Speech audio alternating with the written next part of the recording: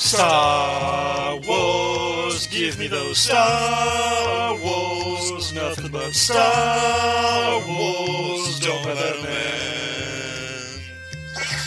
Star Wars, those near and far wars, talking about Star Wars on a podcast. Hello and welcome back to Give Me Those Star Wars, the official Star Wars show of the Fire and Water Podcast Network. I'm Ryan Daly, and my guest today is the host of King Size Comics Giant Size Fun, as well as the Superman and Captain Marvel Power Hour podcast. Please welcome Mr. Kyle Benning. How are you, man? I'm great. Hey, thanks for having me aboard. It's great to have you on the show at last. And I almost called you Kylo Benning, that thing that Shag mentioned. Yeah. It's so good for your name, though. It just lends itself. Kyle, Kylo, Benning, Ben Solo, Ren. I know. It's all there. Yeah. It's almost too perfect. So. Someone from work picked up on that as well. And there's a lot of days at work I wish I could have a 3-bladed lightsaber and cut things up. Oh, who doesn't? People, Kyle and I are going to talk about our favorite elements from the Star Wars prequel trilogy.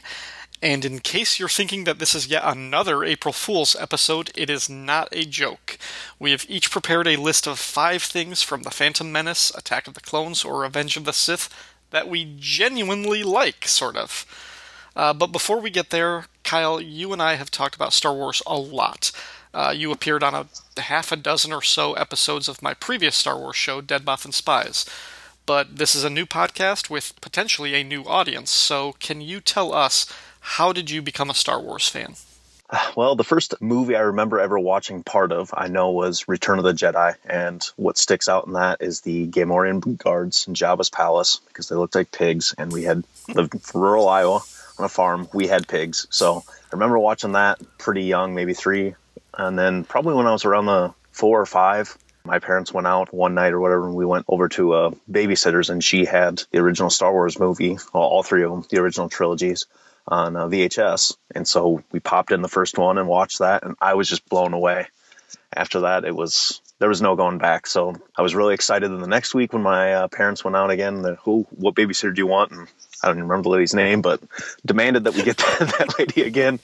Then we watched Empire Strikes Back, and that has always been my favorite of the Star Wars movies, and definitely probably my top 3 movies of all time, with Ghostbusters and Superman the movie. Nice. And yep.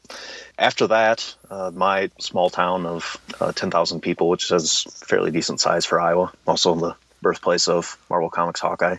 But at that time, it would have been around 1990, 1991. We would have probably 4 or 5 different places in town that had movie rentals. But there was only one you could get any of the Star Wars movies. They had all 3. And that was Movies America, which had a $10 monthly fee. And then their movie rentals were super expensive. Like, I want to say they were $5, $7, maybe $10 a pop to rent a movie there for 3 nights. And so it was at least once a month. A lot of times, every weekend, I would convince my parents to go pick up at least one of them, if not all 3, and we would watch them every weekend. And they loved them. Shortly after that, it's kind of when had the resurgence in the 90s, and they released the the original trilogy back on VHS. So my parents, tired of spending $20 a week or whatever to rent all those movies, just bought that for me. And then I remember the first Star Wars figure I ever got was the Han Solo and Stormtrooper disguise from I want to say it was an Apple Jacks box, mail away. I remember I waited forever for that thing, and then I finally just gave up on it, that it was never going to come. And then I remember coming down some Saturday afternoon after a nap, and it was a little white box sitting in my spot on the table that it was there for me, and opened it up, and oh man, that was awesome. Nice. And so got really big into the Power of the Force 2 line from there. I had a deal worked out pretty well with my parents that every time I scored a goal in soccer or hit a home run in baseball, I got a new action figure. And so I did pretty well for myself in that department. And then, just at that point, the prequels came along. I enjoyed them, but they certainly didn't engage me as much as the original trilogy. Still a lot of enjoyment out of that. I was going to say a lot of aspects that I like, but sitting down to try to make this list of 5 things was a lot tougher than I thought it would have been. So I enjoy them for what they are. I think that they were still all right and watchable, but a lot of the things they added or brought to the table were technological advances that kind of got left in the dust then by The Force Awakens that also had enjoyable story and character elements on top of it. So because of the greatness that is Force Awakens, I don't think that a prequel trilogy ages very well now. No. I'm still back at the beginning of your story when you got asked which babysitter you want, and like a little kid version of you is like just whoever it is who had the Star Wars movies, the girl with the Star Wars movies. Yeah. Okay, well, listeners, it is time for Star Wars current events. This is a part of the show where my guest and I talk about something new in the realm of Star Wars movies, comics, books, or even the theme parks that are coming to Disneyland. I will give you the spoiler warning before we talk about the entertainment topics, but before that, some sad news. As Kyle and I are recording this, the news just broke that yesterday, April 3rd, the voice actor behind Admiral Ackbar and Bib Fortuna passed away. The man's name was Eric Bauersfeld. He was a producer, director, and star of radio drama for KFPA, a radio station based in Berkeley, California, I believe. Bauersfeld occasionally did voice acting work for movies. His first was Return of the Jedi, although according to Wikipedia, he actually auditioned for the part of Yoda in Empire Strikes Back. He also did voices in the Steven Spielberg movie AI, Artificial Intelligence, and the recent Guillermo del Toro movie Crimson Peak. And of course, most recently, he returned to play Ackbar in The Force Awakens. He was 93 years old when he passed away. Kyle, other than saying that we are both sad that the man has died, do you have any thoughts about this? No, it's kind of a bit of a shock, I guess. I'd never really thought too much about the guy behind Admiral Ackbar and probably the single most famous line from the entire trilogy. Well, probably second after I Am Your Father, but right. It's a Trap is definitely right up there. I mean, if you think about all the memes and all the comedy that's come out of that one line, again, according to like one of the sources that I was looking at, supposedly he was known in California radio at the time, and he was working with Lucasfilm on some other project. And one of the guys in Lucasfilm's like working for Ben Burt just brought him in, said, "Do you want to do some voices?" And I guess this guy, Eric Bauersfeld, he saw a picture of Admiral Ackbar and instantly knew what his voice would sound like. So that was really cool that they got to bring him back for his tiny little cameo appearance in The Force Awakens. I've always liked that character. I loved the look of the Mon Calamari, and I always was, fascinated by their appearances in other books or the comics. So and I think a lot of it is owing to his voice. That was really an incredible and a memorable voice that really stood out in Return of the Jedi. So it sucks that we're not going to have him anymore. Yeah, he must have been a really talented voice actor with quite a bit of range. I mean, you mentioned he also did Bib Fortuna. I mean, two totally different sides of the scale there. Right. I would have never guessed in a million years that was the same voice actor doing both voices. So yeah, we will miss him. I don't know if they ever need to use Admiral Ackbar in the future movies or if they'll just recast, but we'll see. Now, for the listeners, potential spoiler warning. On this segment, Kyle and I are going to briefly touch upon the second season of Star Wars Rebels, the special features included in the Force Awakens Blu-ray and digital release, and 2 new Star Wars comics from Marvel. If you don't want to hear this part because you're avoiding spoilers or you're just simply not interested in these topics, skip this segment. The start time for each segment is listed in the show notes. You can fast forward to a safe point. Alright, first up, the Force Awakens special features. Kyle, you said that you haven't seen them yet, correct? Correct. Okay. I've only just seen them this past weekend. Still kind of processing, but I'll give our listeners general impressions. There are 6 or 7 deleted scenes. They're okay. I don't think any of them are missing from the movie. None of them make the movie better. Like, none of them needed to be in the movie. Some of them are just kind of meh. I think maybe the most interesting one is we actually see the Resistance base and we meet Leia and C-3PO and some of the other Resistance characters before we would actually see them in the movie. It takes place at an earlier time, so this would have been our introduction to those characters. That's kind of interesting, but it's still nothing special. It's kind of cool seeing Kylo Ren on the Millennium Falcon after it's like crashed in the snow, and you sort of get a sense of him kind of feeling like he grew up on this ship. He was there when he was a kid, and now he's really kind of tempted. He doesn't want to have this confrontation with his father, but he knows he's going to have to. It wouldn't have made the movie any better if it was in it. I think they were smart to cut it. The behind-the-scenes stuff, the making-of featurettes, those are all really cool. I enjoyed them. Nothing blew me away, but they were fun. They were enjoyable. That's mostly it. I didn't pre-order the digital release because I was super excited about the special features. I did it because I wanted to watch the movie again this past weekend. I'm sure there will be other versions and they'll have other content. I know they filmed other stuff that is not on this release, so we'll see. They'll probably do like a deluxe expanded version at some point, or many. Now, on the deleted scenes, are you able to play the movie with those inserted in? No. Just so there's not like an expanded cut with those reinserted back? No. At least, I mean, not on the digital version. Okay. I wouldn't imagine that you can. They're all time-stamped, too, so they're clearly... And some of them have, like, detailed, like, action with vehicle stuff, and you can tell that the visual effects are not finished. Okay. Like, there's one with the X-Wings taking off to go on the final mission. There's one with Rey and Finn on a snowspeeder. It's the new version of the snowspeeder, which is nowhere near as cool as the original one from Empire Strikes Back. Damn it. I know. But there's, like, a snowspeeder chase that... Again, it's okay, but you can kind of see it's like, yeah, the CGI in this one isn't up to snuff yet. I think they realized before they finished that, it's like, yeah, this scene is going to be cut. We don't need to spend any more time on this. Okay. Because that was one thing about the Guardians of the Galaxy. I really enjoyed all those deleted scenes. I wish there was a way to watch the movie with those inserted back in. Yeah, and actually on The Incredible Hulk, the Edward Norton one, Yep. if you get if you look at all of the deleted scenes and the expanded scenes on that one, I think those would have made the movie much better if all of those were in there. Yeah. I got that like 3-disc deluxe edition or whatever when it came out. Yeah, I mean, those was loaded with extras. Great character beats in that one. Some great dialogue scenes with William Hurt and Tim Roth. But anyway, okay, so moving on. Season 2 of Rebels has finished.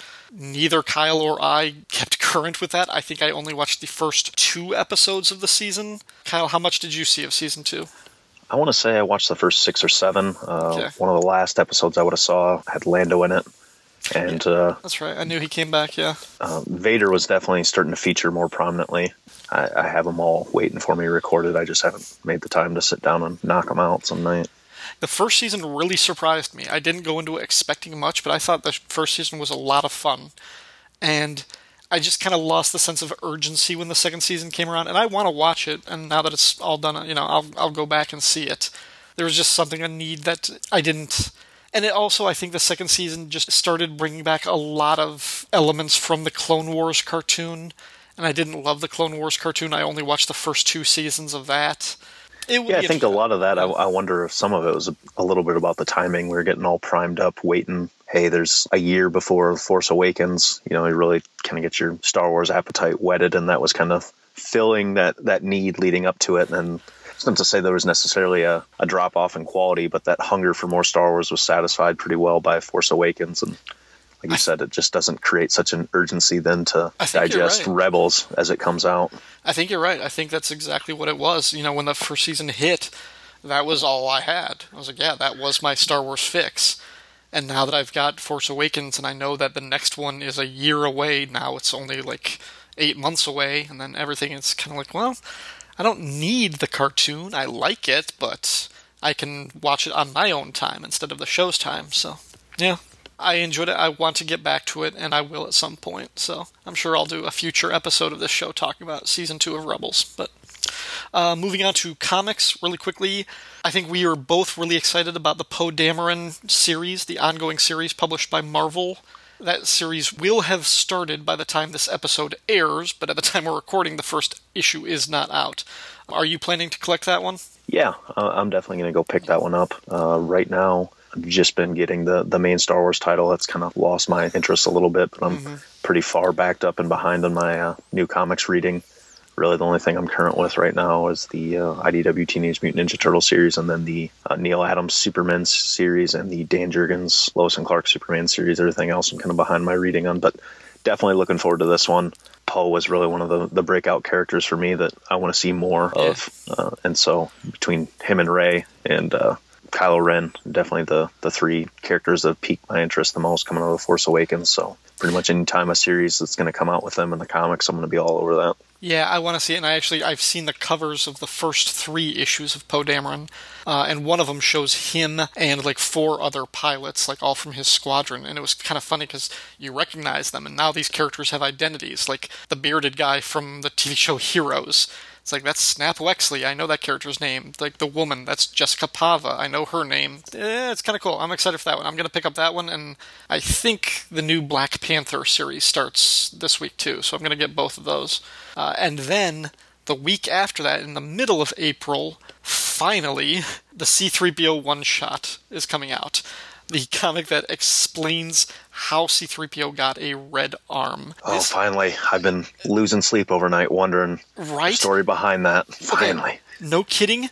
In the Force Awakens special features, in one of like the making of featurettes, J.J. Abrams talks about that, and he says that they wanted some way to visually distinguish the droids of this era from the previous trilogy.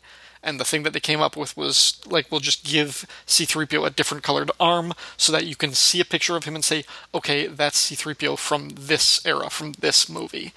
And he actually says in the features, he's like, the story of why he got that arm will be explained in a comic book. Like, Disney really thought this was a big deal because this whole story, this issue, was supposed to come out back in December, the same week that the movie came out. I wonder how much of that was Disney and how much of it was maybe Hasbro. Hey, we could sell one more C-3PO version of this, because Hasbro loves to repaint shit and reuse models, or the same molds, because for a long time that's pretty much all they did with their Transformers line, is they would come out with like 10 molds and repaint each one of them 8 times. They're not moving enough Constable Zuvio units right now. Oh my God. I don't know why, but... I remember him being launched in the first wave of figures, and like, oh wow, this guy must be a big deal, all over everything. And then I remember being super excited after the movie, and I wanted to buy a Kylo Ren figure, an array or whatever. Of course, all they had were peg warmers left, and the damn Constable Zuvio. Everyone was like, wait, I don't remember seeing him anywhere. What's going on? I must have missed that part. Damn. How was his scene then? Was that one of the cut scenes that you saw? No. He's not even in the deleted scenes. What the hell? It's amazing. He's not in any of this stuff. Yeah, there's no Constable Zuvio scene.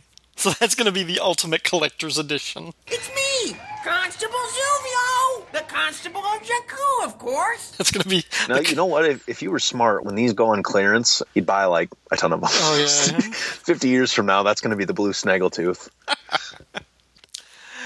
Okay, well, folks, we are going to take a short break, play a promo for Kyle's podcast, but we'll be back in a couple of minutes with the best of the prequels. Hi, I'm Kyle Benning, and I love comics.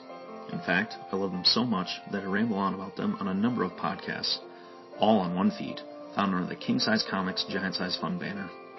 I talk about comics with extra page counts, like Treasury Comics, Prestige format books, DC's Dollar Comics, Marvel's Giant Size Specials and King Size Annuals, and much, much more.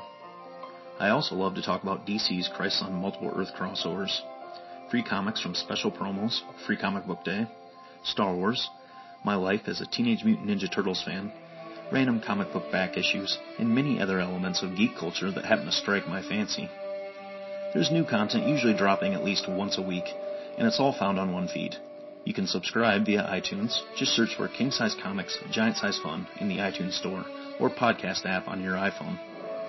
Otherwise, you can follow the podcast at the King Size Comics Giant Size Fun blog headquarters, available at www.kingsizecomicsgiantsizefun.blogspot.com. That's all one word, kingsizecomicsgiantsizefun.blogspot.com, or follow on Facebook by simply searching for King Size Comics Giant Size Fun. So for snappy review and discussions on comics, new and old, usually done from the front seat of my car or my lunch break at work, check out King Size Comics Giant Size Fun. A long time ago on a spinner rack far, far away, from 1977 to 1986, Marvel Comics published comics based on the blockbuster movie hit Star Wars. Hey, I remember that comic. But Star Wars was not the only comic Marvel published based on someone else's property. Really? Tell me more. I will. I'll tell you much more, in podcast form. Marvel's Cosmic Comics, a podcast covering Marvel's licensed publishing during the first Star Wars era. Like what? Well, Star Wars, of course. Of course. And Micronauts. Classic. Rom, Space Knight. Better than it should be. Shogun Warriors. No idea what it is, but it sounds awesome. John Carter, Warlord of Mars. I've heard of that. Star Trek. Motion picture era, isn't it? Godzilla. That was a comic? Man from Atlantis. So, Aquaman. Jack Kirby's 2001 A Space Odyssey. Wait, really? That's a thing? The Human Fly. What? He was a real-life stuntman. You're just making stuff up now, aren't you? I wish I were. And there's much, much more. Anyway, join comic book fan, collector, and writer Ben Avery as he explores the good, the bad, and the ugly of Marvel's licensed sci-fi comics. Marvel's Cosmic Comics, found wherever you catch your podcasts and on the web at comicbooktimemachine.com. We're back. Kyle and I have each prepared a list of 5 legitimately good things about the Star Wars prequel trilogy. We haven't ranked these, I haven't anyway, in any particular order. These are just 5 things we liked. Now, to preface this segment, I do not like the prequel movies. To me, they are bad films, badly written, poorly directed, and not terribly well acted. And even more, they do not resonate with me as a Star Wars fan. They don't feel like they're in the same far, far away galaxy as the original trilogy. I do recognize that the prequels have their fans, though, which is why I try not to bash them needlessly on this podcast. And I can see some positive qualities in the films, things I wouldn't mind seeing more of. And that's what Kyle and I are going to be discussing now. So, what is one of the things that you liked about the prequel trilogy? All right, and I think you're probably going to have this one as well. These space battles, they're kind of few and far between, and at some points they actually get to be a little too much. They're so chaotic, they're hard to follow, but Star Wars movies, cutting-edge technology pushed the film industry forward. Definitely the case with the original trilogy. There are elements in the prequel trilogy that do that as well, and I think one is definitely the technological advances they were able to do with the space battles. My favorite of them, the most specific, would definitely have to be the space battle to open Revenge of the Sith. You know, I'm not a real big fan of the Phantom Menace one, and Jake Lloyd or whatever his name is terrible. Now this is pad racing line or anything like that. But I remember going to the theater for Revenge of the Sith and just being blown away by how great that opening space battle was. I do not have the space battles on my list. I didn't think about those, but probably I wasn't even thinking about the Revenge of the Sith one. Oh God, then how the hell did you come up with 5 things? Honestly, I don't hate the prequels as much. I find elements enjoyable. I can still rewatch them, but oh man, it was hard for me to sit down and articulate 5 things I like. Here's maybe the most striking thing. Of my list, 2 things come from The Phantom Menace, 3 things come from Attack of the Clones. None of them come from Revenge of the Sith. I know that was not a pleasant movie viewing experience for you. It was not, but the first thing I will mention is Darth Maul. Probably the safest pick, and I'm going to do this a couple times. I'm going to specify the look of Darth Maul. I went through a phase where I just hated him because I just thought, like, the look of Darth Maul is just something that you put on a skateboard. It's something that people who aren't real Star Wars fans would get a tattoo of. But at some point I was just like, you know what, let that go, and I think I've watched enough Darth Maul fan films that I can say, that's a really cool-looking character. Top to bottom. Like, the cool, like, the black sort of like ninja feudal thing. He's like the samurai, but without the samurai armor and everything. There's more of like a leanness to him, the grace, the quickness of his movement. He's got this demonic devil face and everything. It's a cool looking character. The double-bladed lightsaber is cool, and I'm not going to deny it anymore just for the sake of bashing on those movies. Darth Maul looks cool. Now, I wish with so much that he was an actual character, because I don't think he is a character. He's like a ghost. He is like a special effect, like a vehicle. He just comes in and does things. Like, I wish he had actually been the main antagonist of The Phantom Menace. Get rid of Darth Sidious, the guy pulling the strings in the background that we don't see. Actually make Darth Maul like the mastermind of whatever planet he was. Like, say that he is the last surviving member of the Sith race or something. Just make something up and give him a motivation. But if he did that, then you couldn't have got his sweet brother, who I know is one of your favorite characters, Savage Opress. Oh... I haven't seen him. I know the character exists. I know what he looks like, and I know that his name is Savage Opress.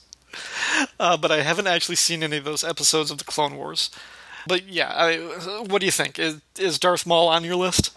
He is, yes, very much so, for pretty much everything you mentioned. And that's actually when I saw some of the teaser images leading up to the Phantom Menace. I thought that very same point that you were doing, that, oh, maybe this guy is part of the race of the Sith. Mm-hmm. And, definitely thought that he was going to be the Darth Vader of the new trilogy, that maybe you'd see Anakin having a throne room battle with him. Right. As the kind of finale in Revenge of the Sith. And it's too bad that he went out the way he did. Apparently having the high ground doesn't matter when you have a double-bladed lightsaber. But no, he was stunning visually. The way he fought, was unlike anything we'd ever seen. Ray Park is just amazing. Unfortunately, I think they had a lot of potential there, and they kind of squandered it with him. Mm-hmm.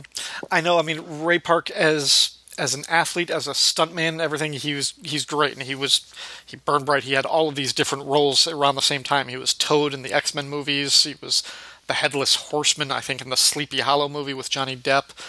But if they had actually gone with a legitimate actor and just swapped him out for some of those fight scenes, I think they could have made that a character and carried him through more than one movie. Because everybody left that thinking they wanted more of that guy, and what a wasted potential. Well, and that's one thing I have to question, because I've seen him in movies where he speaks more than whatever it was, the total of 10 words of dialogue he had in The Phantom Menace.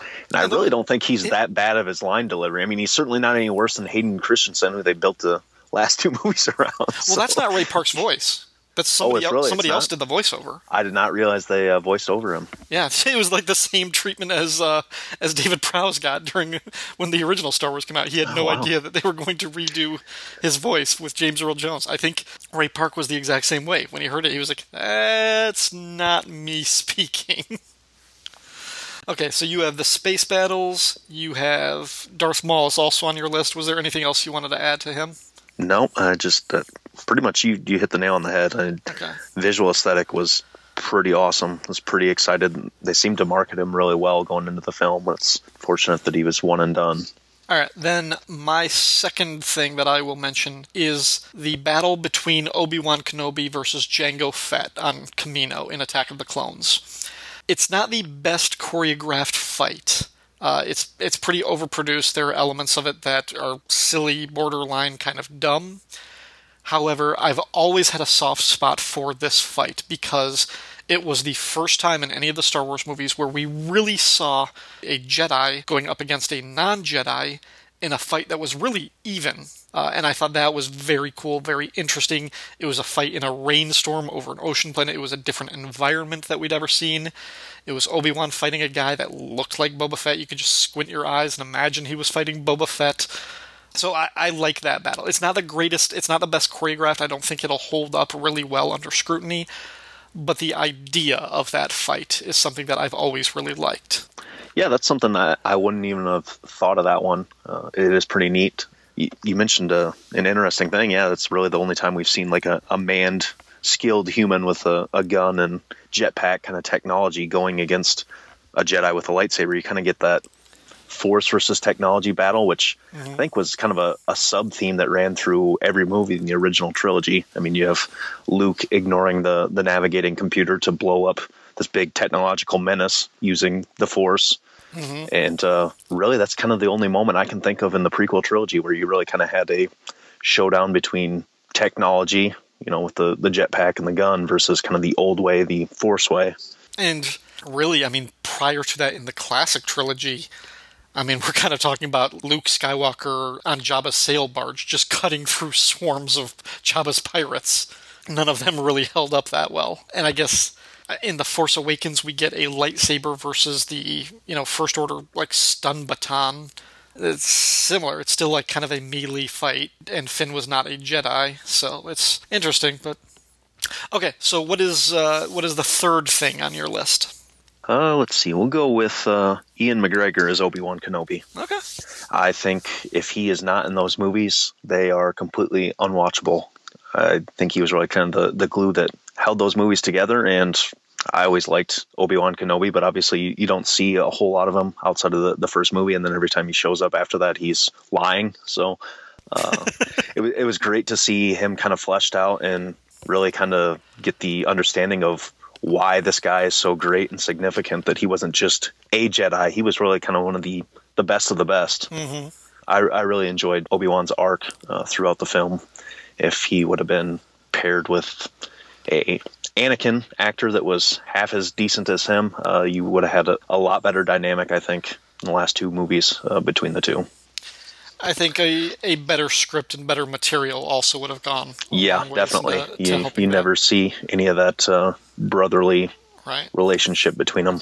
Yeah, I didn't have him on my list either, but that's definitely a good point. And when they first started talking about doing these, kind of like solo movies, these anthology films, these standalone ones, I really didn't want to go back to the prequel era or anything like that, but somebody was like, what about an Obi-Wan Kenobi film, set after Revenge of the Sith, where he's on his own and he's really the last Jedi hiding out? I was like, okay, if they could get Ewan McGregor back for that, I would be all on board for that.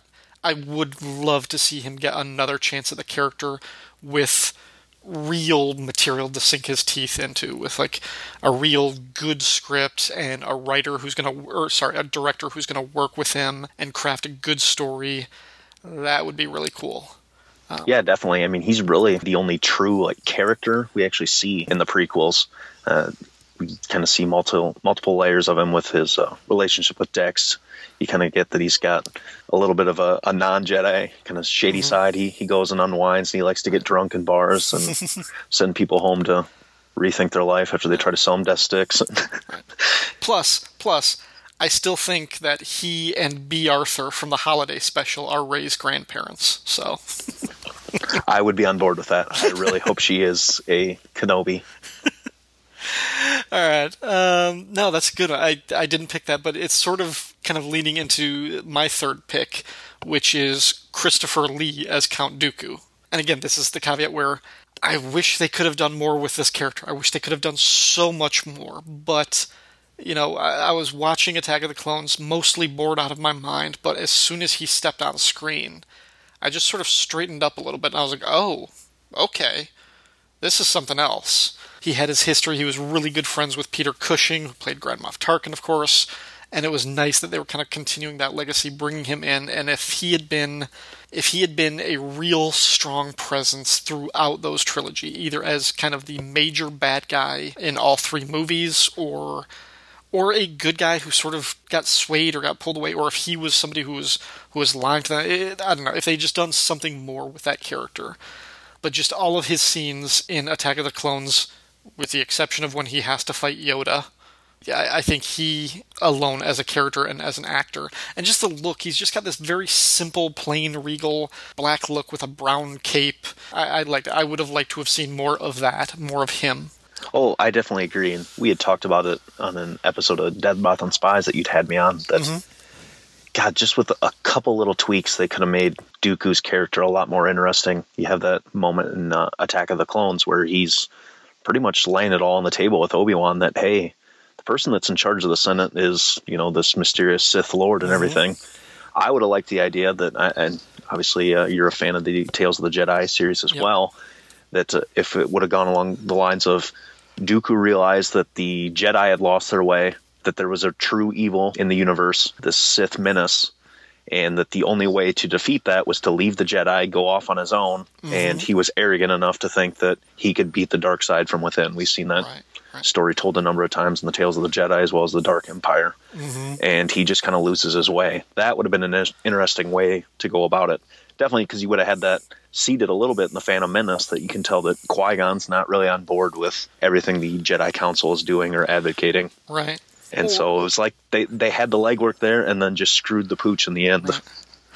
Or if he had been a character similar to Joruus C'baoth from the Thrawn novels, if he was a Jedi who just preferred more of a proactive hand and was a little bit more commanding and thought that basically became corrupted by his power and thought that just having the Force gave him the right to govern in a certain way. Kind of like a Sinestro, yeah. Very much. I was actually just thinking of him, too. I was like, the way I'm describing this, I was like, I'm basically talking about Sinestro from the Green Lantern books, but... So, what's number 4 on your list? I had the world building, that we get to see more planets and really kind of a flesh out of the rest of this galaxy. It gives us a little greater understanding of more planets that are out there, more diverse life that's out there, I guess, and how far-reaching the Old Republic that turns into the Empire actually was. Mm-hmm. Going back to the original trilogy, all we ever really see from a Empire stronghold standpoint are 2 mechanical space stations, the Death Stars, and then a whole bunch of Imperial star cruisers. We don't really ever see their home world or home base, so it's kind of nice to see Coruscant fleshed out, as well as just some of the other planets out there. It's great to see Kashyyyk in a not holiday Christmas special, but yeah, there was definitely some neat new worlds, and they were, at least at the time, able to do some pretty amazing things with the special effects to kind of show these massive cities. I really enjoyed the, I guess, nature scenery of Naboo. There were some neat moments underwater there, and kind of in the new Naboo jungles. They were different than what we'd seen on Yavin or Endor. So, I really think Naboo strikes me as the type of world that Alderaan was. And I really think they missed the opportunity to make Alderaan an important location in the prequels, because then it would mean more to us when it's destroyed. Yeah, I definitely agree with that. Yeah, I'm trying to think, is the only time we see it just in the last 5 minutes there, Revenge of the Sith, when Leia goes with Bail? That's it? That's the only time we see it in the movie. Yeah, and that scene very much is kind of reminiscent of Naboo. You kind of get like a misty jungle environment coming out with regal cities based on that. Yeah. I think they spend more time on Alderaan in one of the Knights of the Old Republic video games. But the 4th thing on my list is another character. It's primarily based on her look, but it's Zam Wesell, the assassin who tries to kill Padme in the beginning of Attack of the Clones. Now, Gwendolyn Christie, who plays Captain Phasma in the new one, keeps saying that she is the first female villain in a Star Wars movie. And I keep wanting to tell her, no, you're not. Zam Wesell was. She is the changeling. I mean, I guess if her true form was a male and she just impersonated a woman, but she's the first female. She's a bounty hunter, mercenary, assassin for hire that Jango Fett outsources to kill Padme. And I really like her look. She's got this purple kind of jumpsuit and this sort of veil over her face and a hat with this really kind of lean, kind of feminine pistol. It's just a really cool look. She would be a great bounty hunter. I would like to see more stories about that character. Yeah, I agree. She was fairly intriguing, and I mean, we only see her on screen for 5 minutes? Maybe that kind of opening chase scene through Coruscant before she's killed, before she can reveal too much to Obi-Wan. Right. And we get more character development out of her and more kind of an on-screen presence than we get out of a lot of the mainstays throughout the trilogy. Right. That's all that I got for that one. It's that character primarily based on her appearance, because we don't know a whole lot about her, but we don't know a whole lot about Dengar and IG-88 from their appearances in the movies. So, but that's true, and there is a bit of a bounty hunter curse. The more they're on screen, the more they actually kind of suck.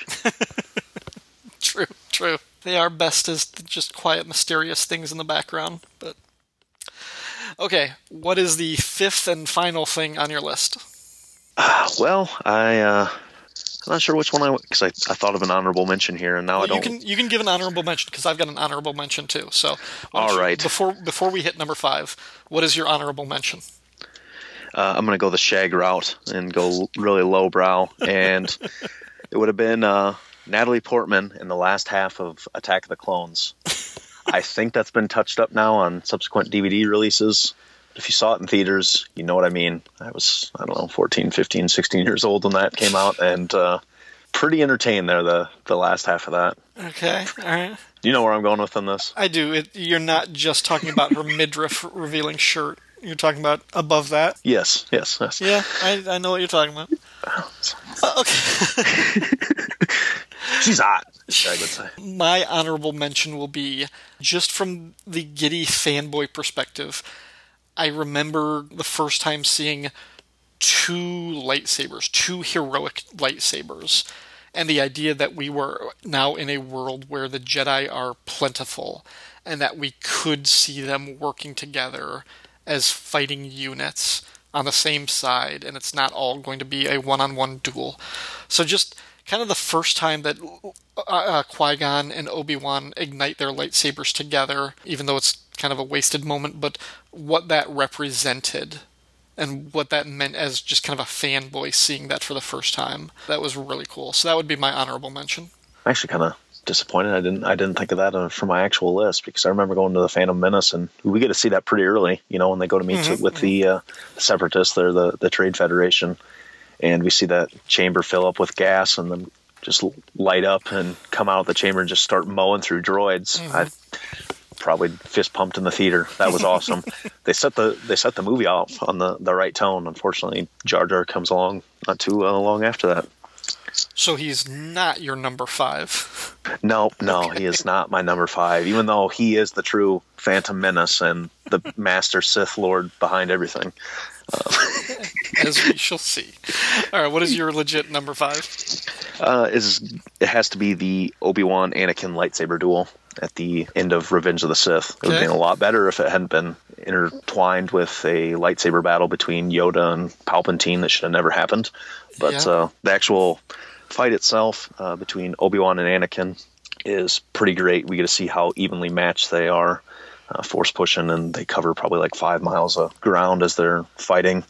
They must have some pretty great Jedi boots that don't melt when they're hovering over the lava, and kind of ends on a lackluster conclusion there with the high ground is this legit thing. And we've seen Obi-Wan be on the other side of that and cut Darth Maul in half, but at that point, after Anakin's killed little kids, you're just kind of glad to watch him get all 3 limbs cut off and then light on fire.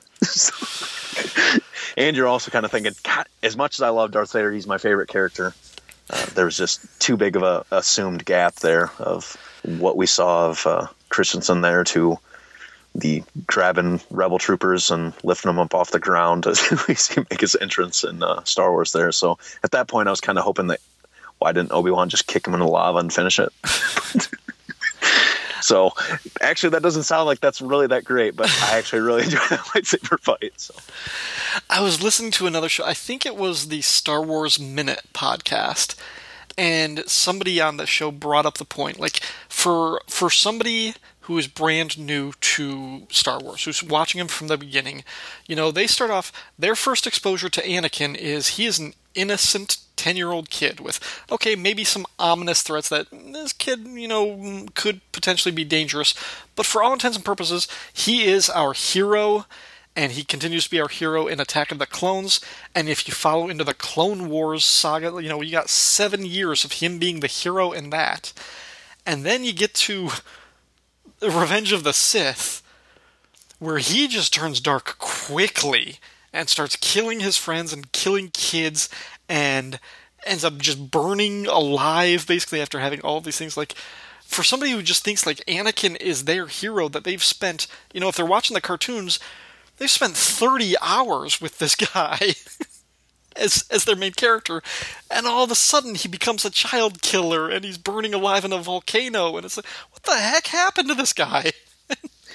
For us, he was Darth Vader first, and we got to see how he got to that point. But for a new viewer, they're seeing it in chronological order. It's like, what the heck happened to this character? I thought I knew. Yeah, that had to have been fairly traumatic. Yeah. But still, his fall was, that was disappointing. When Obi-Wan says that Darth Vader betrayed his father and with the Emperor hunted down and killed Jedi, I didn't think he meant 8-year-old Jedi. Well, I don't know. Okay, I'm not even going to take that bait. Got to move on. Okay, the 5th and final thing on my list, and I did kind of rank this. This is my favorite thing about all of the prequels, which I'm sure this will sound like a backhanded compliment when I say this, because it is the first thing we see in The Phantom Menace after the main title, after the opening crawl. It is that red Consular-class Republic cruiser that Obi-Wan and Qui-Gon arrive in. That ship, I just love the design of that ship. It's a little bit evoking of the Corellian Corvette from the beginning of Star Wars. It's kind of an adaptation of some early concept designs for the Millennium Falcon. It's got like this kind of like angular thing with like these big 3 engines in the back. I like the look of it. I would put that ship up against almost any of the ships from the classic trilogy. Like in terms of how much I like the design of that ship. That's my favorite thing in all the prequels. And it's weird, it's silly, it's not a moment, it's just a ship design, but I think they nailed that. And when I first saw that, I was like, oh, this is going to be good. That feels like a Star Wars ship. And then we got to Jar Jar, and things went away. But yeah, that's it. That's my favorite part of the prequels. Yeah, that's a good point. I think that's probably the really only original vehicle we see in here that still has that classic Star Wars aesthetic. I mean, as we get later on, we see kind of proto X-Wings or A-Wings. Right. But we talked about it, I think it was on the episode where we covered the Shattered Empire 4-issue miniseries of just how un-Star Wars-like the Naboo fighters looked. Like they were I think almost like a French racing vehicle. Right. And even they were just too clean. Yeah, and the Naboo ships, they're like this sort of aerodynamic, just silver chrome thing. It's like, that does not look Star Wars. What universe is that from? But that first ship we see, the Republic Cruiser, that looks like a Star Wars ship. So, yeah. Yeah, no, it really started out on the right beats between that ship and then we talked about earlier, the Qui-Gon and Obi-Wan just kind of mowing through battle droids there. It's all when they go to Naboo that it all goes to hell. Should have never got off that droid control ship. Should have just taken that over. Stay in the flying donut ship. Yep. All right, Kyle. Well, thank you very much for this discussion. But before you go, it is time for you to answer the galactic questionnaire that every guest on Give Me Those Star Wars must take.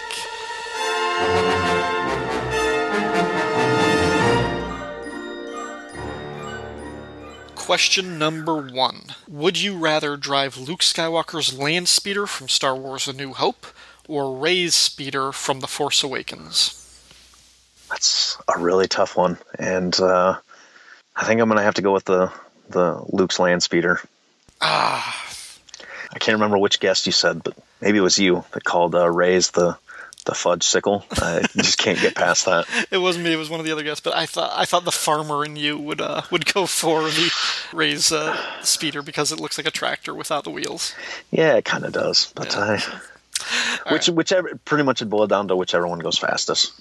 Okay, I'm gonna assume that Luke's goes faster. But all right. Second question: Classic Imperial Stormtrooper or First Order Stormtrooper? This is another one. This is the problem with going sixth. Originally, I probably would have said New Order Stormtrooper, but was it Mike Gillis that called them duckbills? And since then, I can't get past that. So original Stormtrooper. Mike, you're ruining everything for us. Hey, that episode was probably I subscribed to like 60 podcast episodes. Your guys' Lando episode was probably my favorite single podcast episode of 2016. That was an incredible episode. So I think about how high quality that one was and then how low quality this one with me on here talking about prequels is going to be. So. Well, I consider that episode Mike's Lando episode because I don't think I said very much. I said, what do you think of Lando? And then he spoke for an hour and a half. But question 3, would you rather have a lightsaber or Boba Fett's jetpack? Lightsaber, without a question. All right. Number 4, would you rather live on Tatooine or Dagobah? I'm going to have to go with Dagobah. I'm actually option C would be Hoth. I'm more of a cold weather guy, but right. I'd rather have the woods and the sand. So go with Dagobah. All right. Number 5, not counting Boba Fett, who is the coolest bounty hunter introduced in The Empire Strikes Back? Let's see. Mummy Jummy Cash. No, wait. No, that's a tough one between IG-88 and Bosk. I really like both of them. My love for IG-88 probably comes from the Shadows of the Empire tie-in toy line. The Power of the Force. They released a Boba Fett IG-88 2-pack that came with a original comic. But man, I always liked the look of Bosk, especially kind of gives that snarl to the Imperial officer there that mentions the bounty hunter or scum. I'm going to have to go with Bosk. You're going to have to go with Bosk, okay. Yep. All right. Number 6, would you rather go on a date with Princess Leia or Carrie Fisher? Is Princess Leia in the slave girl costume? You can make that stipulation. All right, sure. Number 7, If you had the Force, would you be pulled to the light side or the dark side? That really depends on how many people you can Force choke before it's considered dark side. Let's assume it's between 0 and 1. Luke Force chokes 2 Gamorrean guards. That is true. I mean, is it like a per day thing, a per month, per year? As long as you're not really angry when you do it, it doesn't count. I don't know. I mean, we could get into like a species racism thing. If they're, if they're pigmen, are they less human? Or ooh, that's got to be a really kind of dark side mentality. I mean, that seemed to be the Emperor's whole shtick, right? He was he was a human supremacist, yeah. So, all right. Well, Kyle, thank you very much for being on this episode of Give Me Those Star Wars. Where can people find you online if they want to hear more from you?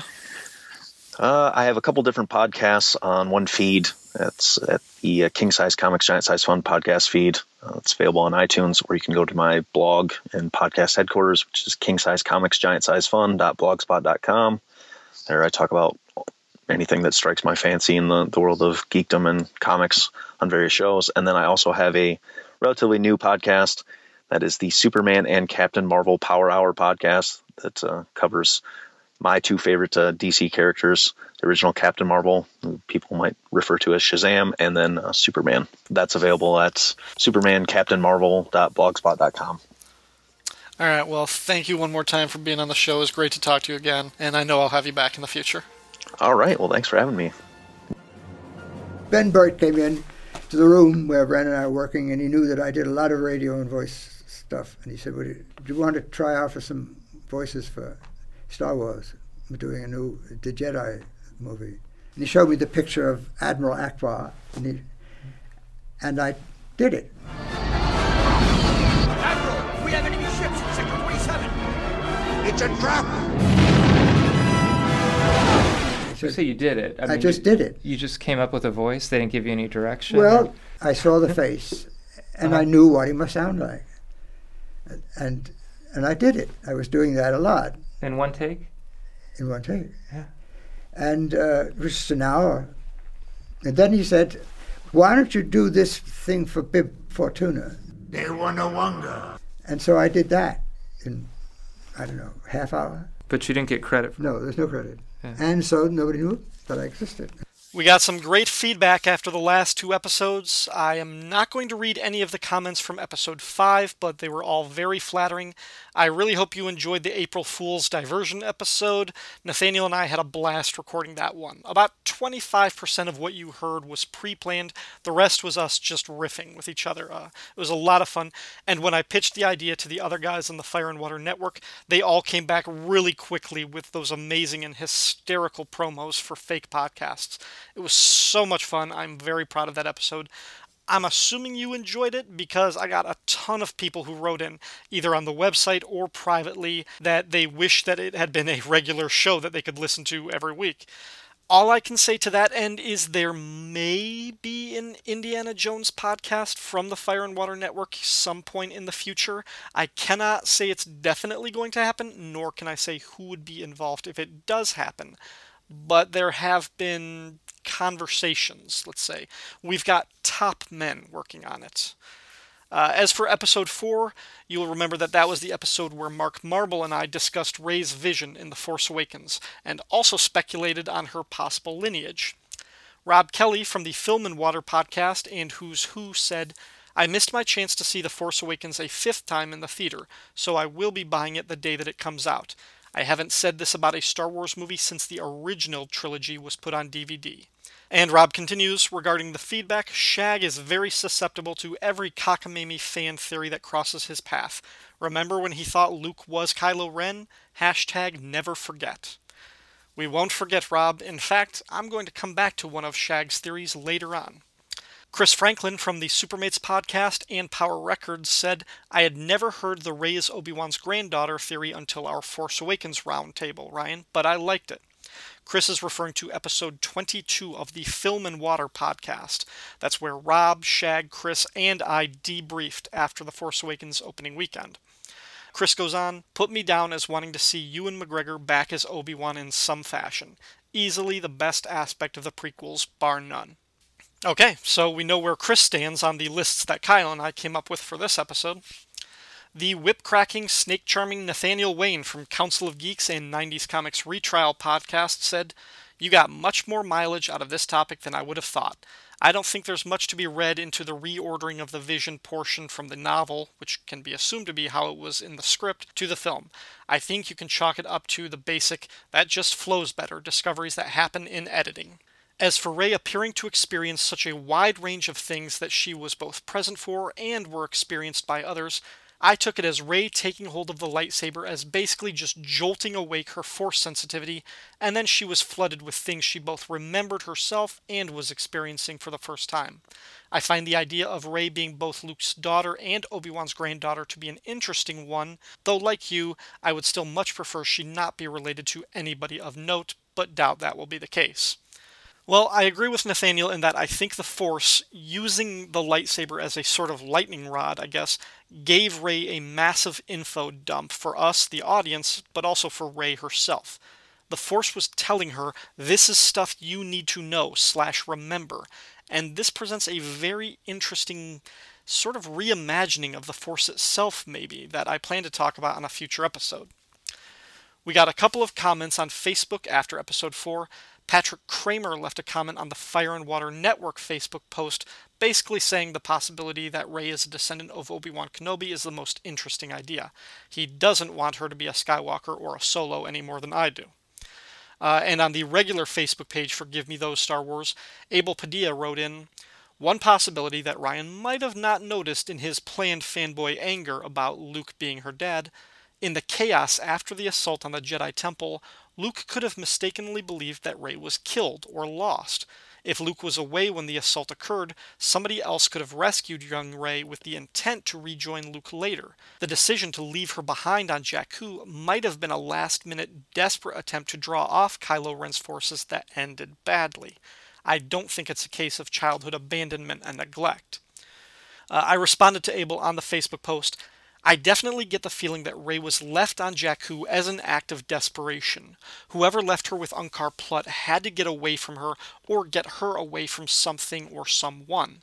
Hiding her from Kylo Ren or the First Order or the Knights of Ren seems like a good bet, especially if she's been waiting for that person to come back all this time, but we later discover that the forces of evil found them and killed them. That would line up with Maz Kanata's line that whoever Rey was waiting for is never coming back." However, the part about Abel's theory that I took issue with is the notion that Luke mistakenly thought she was dead. If Luke knew her already, whether he was her father or just a teacher, he is strong enough in the Force that he should have been able to sense her death or not. Maybe in the heat of the moment when a bunch of kids are slaughtered, the sense of death and the dark side would overwhelm him, but eventually he would have been able to tell that she wasn't among the dead. And I can't believe he would have given up searching for her if he knew she was still out there. Now, this brings me to the Irredeemable Shag's new theory. He posted this on the Fire and Water website, and then he and I talked about it privately on Facebook too. The gist of it is, Shag believes that Kylo Ren is the one who dropped Rey off on Jakku. Maybe they're brother and sister, maybe not. The relationship doesn't matter at this point.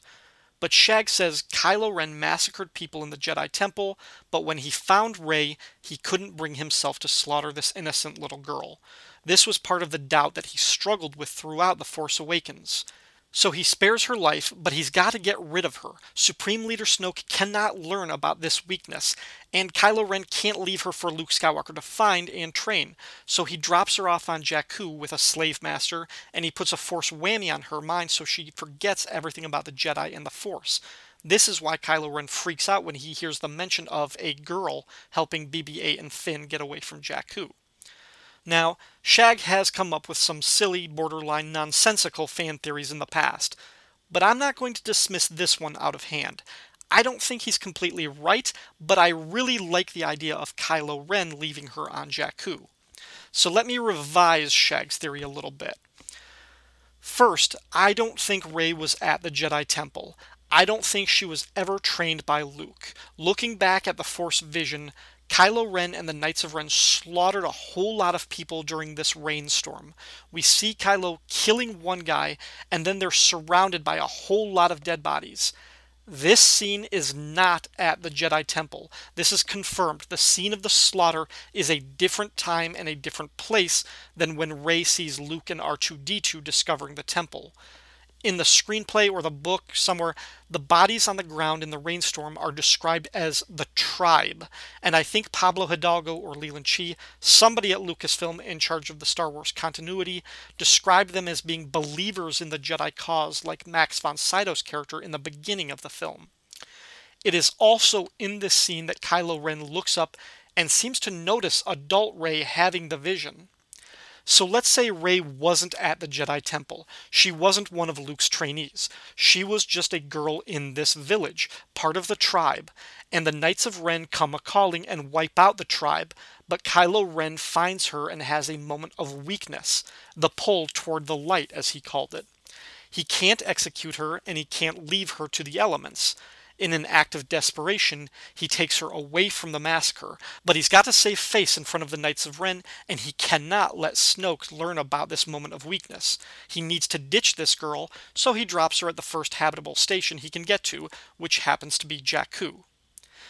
My biggest problem with the idea that she was Luke or Leia's daughter has always been her living conditions on Jakku, a young girl left on a mostly lawless planet where, let's be real here, death was not the worst thing that could have happened to her growing up in these conditions.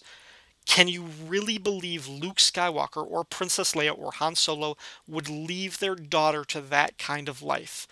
Not if they knew she was alive, and they would have to know that she was alive. Leia could feel Han Solo's death from across the galaxy, and she's not half as strong in the Force as Luke is. There is simply no way that any of them would have abandoned her to that life, and that's why I don't believe she's the daughter of any of them. But Kylo Ren doesn't love her. She ain't his sister. He doesn't care what happens to her just so long as her blood isn't literally on his hands. Until they meet again, because destiny brings them together in The Force Awakens, and it will again in the future. That is all for this episode. Once again, I want to thank Kylo Benning for appearing on this show. I want to thank everyone who left a comment or supported the show on social media. If you enjoyed the show and you have a couple of minutes to spare, why not leave a review on iTunes? You'll be helping other people discover this podcast, and you'll be saving me from the crippling fear of failure I contend with every day. Give Me Those Star Wars is a proud member of the Fire and Water Podcast Network. Feedback for this podcast can be left at fireandwaterpodcast.com or the Facebook page for Give Me Those Star Wars. You can find me on Twitter at RyanDaily01, or you can send an email to ourdailypodcast@gmail.com. Part of the theme for this podcast is performed by the Evil Genius Orchestra from their album Star Wars Cocktails in the Cantina, available for purchase on iTunes and at Amazon Music.